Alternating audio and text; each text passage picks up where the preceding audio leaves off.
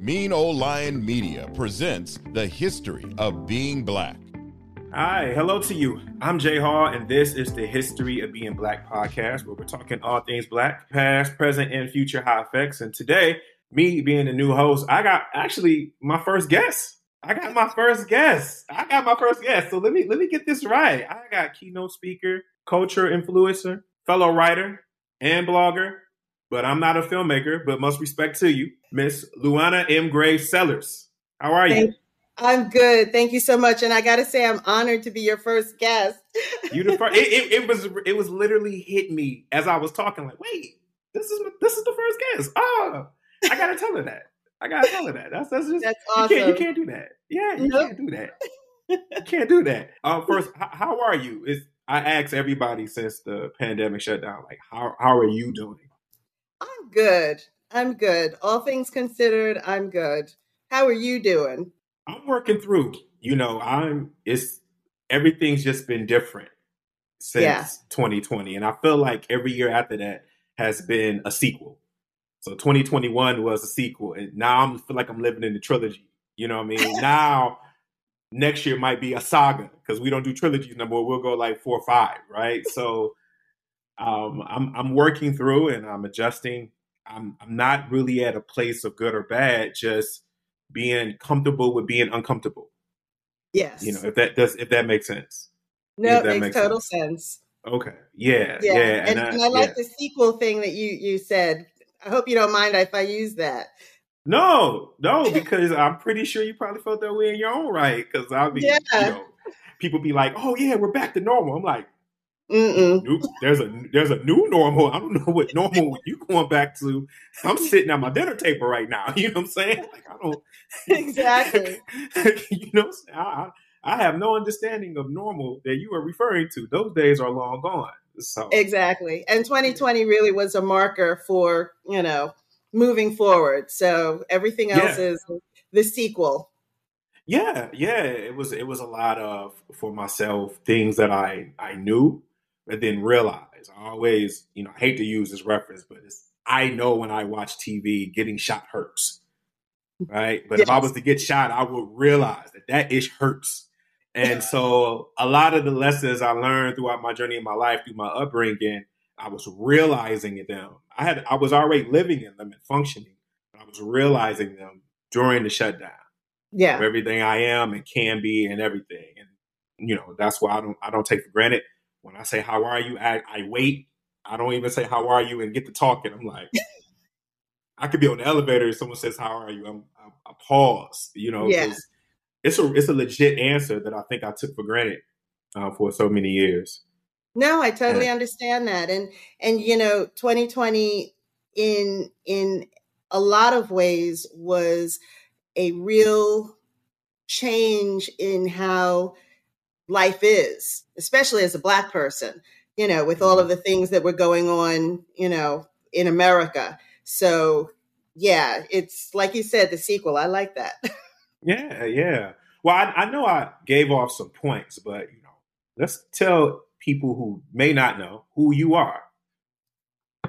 Well, I have been writing let me back up even further. I have a degree in journalism and I have a degree in Black history, but I never really started using either of them until the last, say, 6 or 7 years. And I have really used both of those to focus not only on Black history, but on Gullah history. And in the writing that I've been doing, it has led to not only a deeper discovery of myself and my family's lineage, but so much more. And so it has just kind of bloomed into writing documentaries, video shorts, articles, and now a podcast. So just expanding all of the different avenues that I have access to share the culture. I feel like when it comes to Blackness as a whole, we're always in search, especially if you're a 1619 descendant. I remember I'm born and raised in Detroit, and when I moved to the East Coast, I remember meeting people who were like African and they can trace their generations like 5 generations back just off the top of their head. And, all I knew was my family migrated from South Carolina, which makes this conversation even more interesting. And I didn't know anything about Gullah or Geechee. I always thought that term somebody was saying you were joking or you were being a geek or you were laughing historically about. I did not know it was actually a community of people. Yeah. And to know that it's a community of people and one of the states is where my origin is from, it's something that it took me for a pause to kind of understand, because there's always a who am I? And I remember I read that in your bio, and I mean, I must have reread that sentence 1,000 times of like, who am I? Because what is that question of like, who am I? And so what make your search personal and educational at the same time for you? Well, it all goes back to growing up. I had two great aunts who would always call themselves Geechee, but they never said what Geechee was.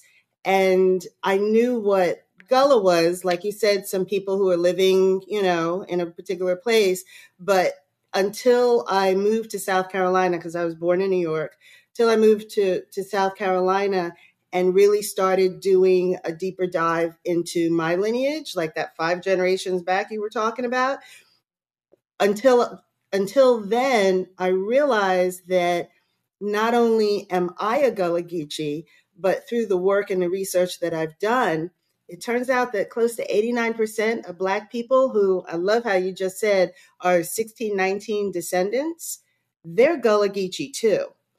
And to me, that's mind blowing. And so my writing has been a self discovery of myself. But what I'm finding is that I have a lot of people who are following me who are having that aha moment, like I have, and realizing that there's a culture that I am a part of, a rich and incredible culture that I didn't even know about. And I know that's the story for a lot of other people too. It is so hard to not take it personal. It is extremely hard to not take it personal, because respectfully, we should not be having this conversation. There's no reason why we should be having this conversation about our history and all of that. When you look at other groups here in America, even if they are immigrants or whatever, they have a sense of their country, right? You and I, we sit here and Yes. as we're born, and we're from 2 different places, but there's this piecing together of our narrative and taking ownership of it and tracing our roots in the steps of Alex Haley, and how he felt talking to Malcolm in that. I was Yes. reading your Celebrating Hilton Head and Black History, and to find out that February is not only Black History Month, but it's Gullah Representation Month or History Month also too. Yes. Can you expound Gullah on celebration. that? Okay, Yes. Gullah Celebration. Yes. Yes. And actually October is Gullah Heritage Month. So again, it's mind blowing to me and a lot of people that some people can say that I'm an Italian American and, they can go back whatever generations. All my life, I didn't have that. I mean, yes, I called myself a Black American. My sister we used to argue. She called herself African American. But to me, that didn't really mean anything because when I was a child, I didn't know Africa where. DNA testing and stuff, you can kind of figure out what country in Africa, but specifically, you still can't do that. But for me, and to be able to connect with, I am a Gullah Geechee American, and my cultural roots started in the Sea Islands of the United States. It just gives you a grounding and identity that I never had before. And I know that's the same for a lot of people. Yeah, in your article, you talked about how the history of it is the plantation owners were escaping the Union. They were running Yes. from the Union in the Civil War. And so they pretty much left the slaves there on that island. Yes. And then there's this whole community there. For you, you've been, I'm assuming, of course, I mean, even in Arco, you've been at, what was, they say the grass is green on every side, right? So what was the small things that you were feeling when you were there or present? Like, did you taste the food? What was the first thing that enlightened your senses when you were there? The first thing, well, two things I'll unpack for you. There are 750 sea islands on the coastline. So I live on Hilton Head, but from Florida all the way to North Carolina, all of those sea islands, it was the same story. So it doesn't have to be a South Carolina Gullah Geechee. It can be a North Carolina, Florida, Georgia, all of that.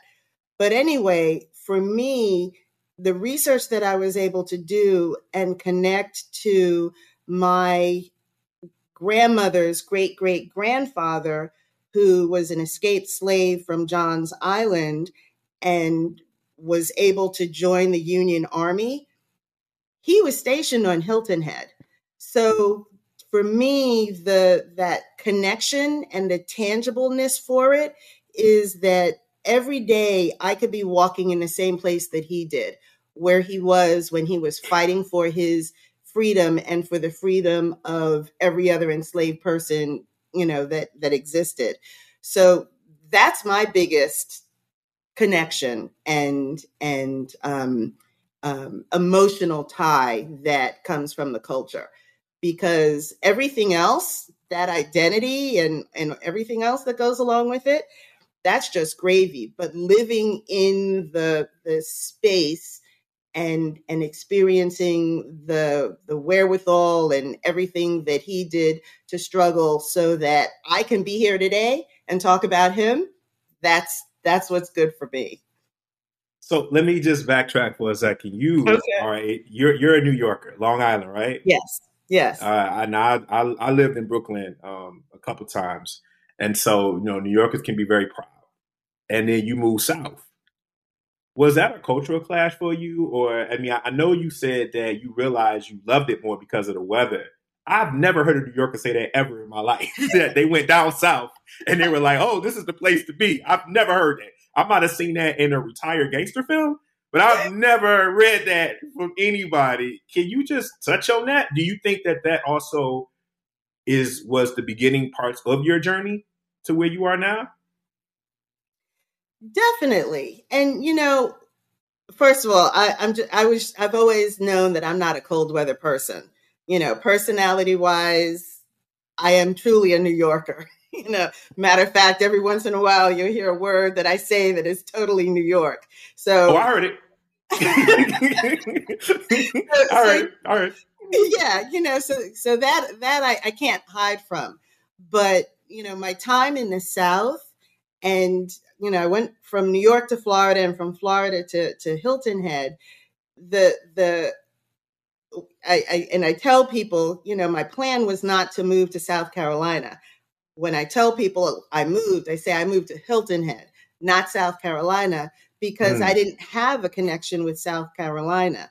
What's interesting is that with all of the research that I've done and the connection to my ancestors, and even having been able to take the research to the point where I found where my ancestor, his name is Caesar Ravenel, by the way, where Caesar was actually born, and the plantation that my ancestors were enslaved, that has made South Carolina home for me and has given me the connection to South Carolina that I never thought I had, because I was denying it for a long time. I would say, yeah, Hilton Head, it's a country all of itself, but now there's a pride because it is attached to the culture that is mine.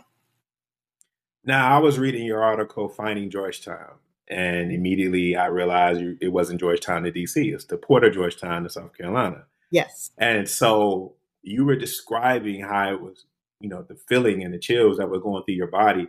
I identify with that on a slight bit because when my family first took me back down to South Carolina, I was 20. My family is from a town called Newberry.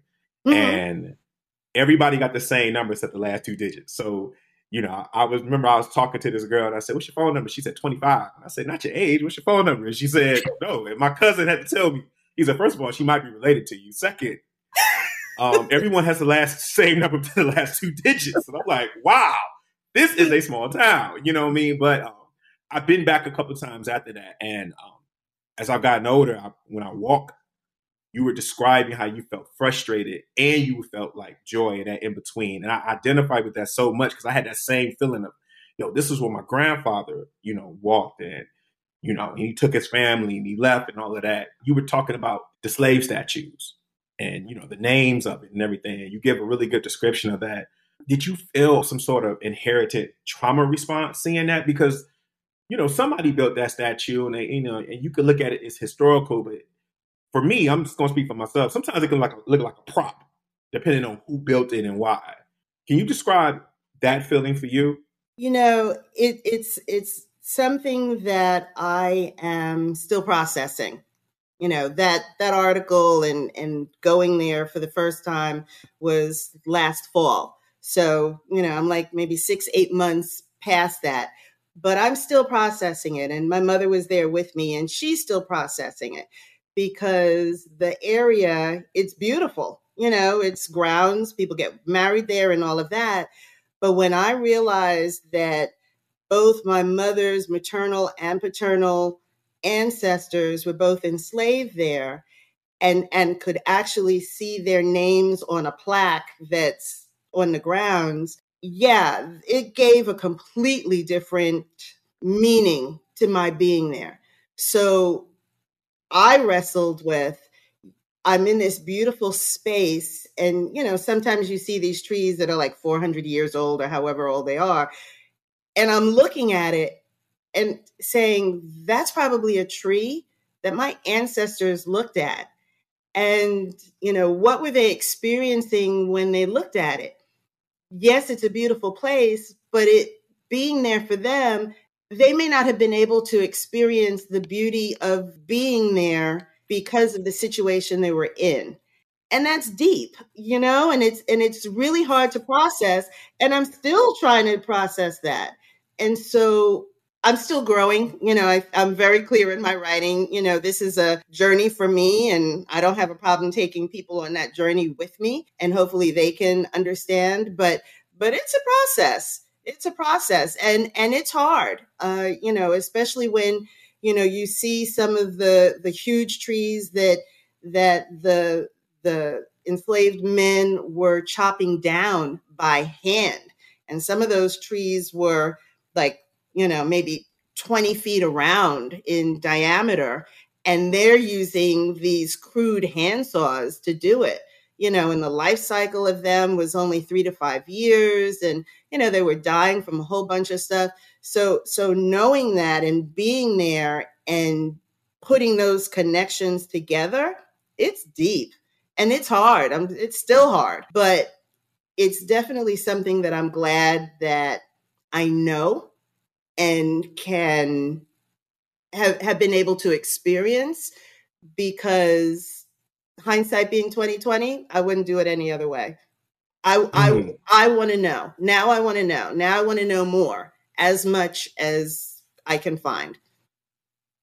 Hearing that and processing it as best I can and within a short time, I can recognize the work or the labor that it can hit on a person, right? And someone who's hearing this might feel the same way. But why do you feel that it is significant for us as Black folk here in this country to do that personal journey of our heritage and go beyond what we were just told by our aunties sitting on the porch or our uncles and who were saying things very casual, we're Geechee and we're such and such. Why do you think it is important for us to go further than that? As a child, and I kind of mentioned it earlier, my sister and I, we always had this debate. She was very Afrocentric. I've always not been Afrocentric. And so for me, when I was in school and take International Day, everybody can say, I'm Italian, I'm Chinese, I'm, whatever. Black didn't mean anything to me. Black American, or African American, it didn't mean anything. It's like Africa where, Africa who. I mean, I can say I'm from New York, but at that time I couldn't say that what I know now, that I'm a Nigerian, descendant, that my ancestors came from there. And so for me, for children who don't know what they are, and an adult who also doesn't know who they are or where they come from or the culture, the fact that they have a foundational culture that grew out of just being determined to maintain traditions and cultures and language. That's a huge connection that I encourage everybody to have, because if we don't know where we came from, then we don't know where we can go, and where we can be in the future. And so having that cultural foundation has been really, really tremendous for me. And fortunately, through my writing, a lot of people tell me thank you. Every single day, someone says thank you for not only sharing my story with them or giving them the information so that they can identify their own story. And it's life changing. Yeah, I want to thank you too, because, going to college was my first time meeting people who were saying, "Oh, I'm from Trinidad and I'm from Jamaica," and things of that nature. And, it was kind of like a small put down of, what do you have? And, what culture you have. And I'm like, Black Americans have contributed to 99.9% of this country and the world in that influence. And I like to call it, I'm soul food Black. It's just, that's who I am, right? But I will take time and thank you for giving me that last bit of encouragement to go further than that. Before we go, I think there's something really important. One last question: how do you separate the legend from the truth when you're on these journeys? Because we have those folk stories that our families have been passing on from generations. How do you separate that? Do you go about it like Alex Haley and you make I think he had a term called faction or fiction or whatever, where he combined it. How do you separate that, or do you separate it at all? Well, going back to Caesar and a lot of the ancestors that I've been able to uncover, documentationally, I have been able to really get a good sense for who he was. And sometimes paper information can tell you all of those things. So, for instance, in Caesar's case, I know that he self-emancipated himself. I know that he joined the Union Army. I know he was too young to do it, but he lied, so that he could. He said that he was 20, but he was actually closer to 16 or 15 years old. I know that while he was in military service, they had to, the army, even though the Union Army needed and wanted, Black people to serve in the military, they were charging them for their equipment. So he was struggling. When he left the military, he owed the government like $32 for his defective uniform and his defective equipment. So, I mean, I know he struggled after that. So there's a lot of documentation that if you dig hard enough, you can find. And it paints the picture for you. My grandmother knew Caesar only for a little bit. So she kind of described what he was like when she was a child. But all of the documents and information that I've been able to get, that just kind of fills in a lot of the details that I may not have been able to find if I didn't, keep digging. So I definitely encourage everybody, to see and find whatever information they can about their ancestors. Ooh, this has been great. This has been wonderful. I don't know. This is a bar that you set being the first guest, Luana. I have to tell you that. This is a bar. This is a bar. Because if you get to know me a little bit, this is right up my alley. I know some friends are gonna be like, ooh, because I'm always walking around like proud 1619 ever since the article came out. So this has really hit the spot for me. Thank you very much. You're Please so let welcome. everyone know. Yeah, please let everybody know your social medias, what you're working on, and also how can we help support, you in that journey. Well, all of my writing is done on lowcountrygullah.com. I house it on lowcountrygullah.com. So there's articles like the one that you were talking about, Finding Georgetown, as well as articles on the culture and history and information to get anybody started on their journey, including how to do research on their family lineage. So that is there. I'm on social media. We talked about my doing documentaries, so I'm on YouTube. I'm on everything else, Facebook, Instagram, Twitter, you name it, TikTok, you can find me. It's all under Lowcountry Gullah. And now I just started my own podcast, which is also called Lowcountry Gullah, and starting to just kind of give not only the history and information about what I do, but also unpack a lot of the things like we were talking about, being on a plantation and things like that. So adding some commentary to the writing that I do. So I'm not that hard to find. That is good. That is good to know. Thank you, Luana. No, I thank appreciate you. you. Thank you very much for being on the show. And thank you for spreading your knowledge, because information is key. And I definitely appreciate you for coming. And, please feel free to reach out. If any way I can help or contribute, repost and all of that, please, let me know. Much appreciated. Thank you. Thank you. I appreciate that too. And I appreciate your having me on as your first guest. It's an honor I will always wear. Listen, if you think I'm lying, from here on out, I'm letting everybody know, hey, listen, this is the bar. Now, hey, walk away with that as you feel. But there's been a bar set very high, okay? The first episode, that was me, but the guest part, woo, you know what I mean? I'm not worried about going against myself, but you got to worry about going against this bar right here. So I'm definitely. Well, now I'm humbled yet honored. Honored yet humbled. Yes, because you set the bar very, very high, and I appreciate you. Thank you very much. That's it for this episode of The History of Being Black. I'm Jay Hall. As usual, you can follow me on all social media platforms at Jay Hall Society. Make sure you go to the IG for The History of Being Black. Show the support. Make sure you also write comments in the comment section. Make sure you support Luana Graves Sellars. Make sure you support her also as well. We appreciate you for checking us out. As usual, be blessed and successful, and we'll talk to you soon.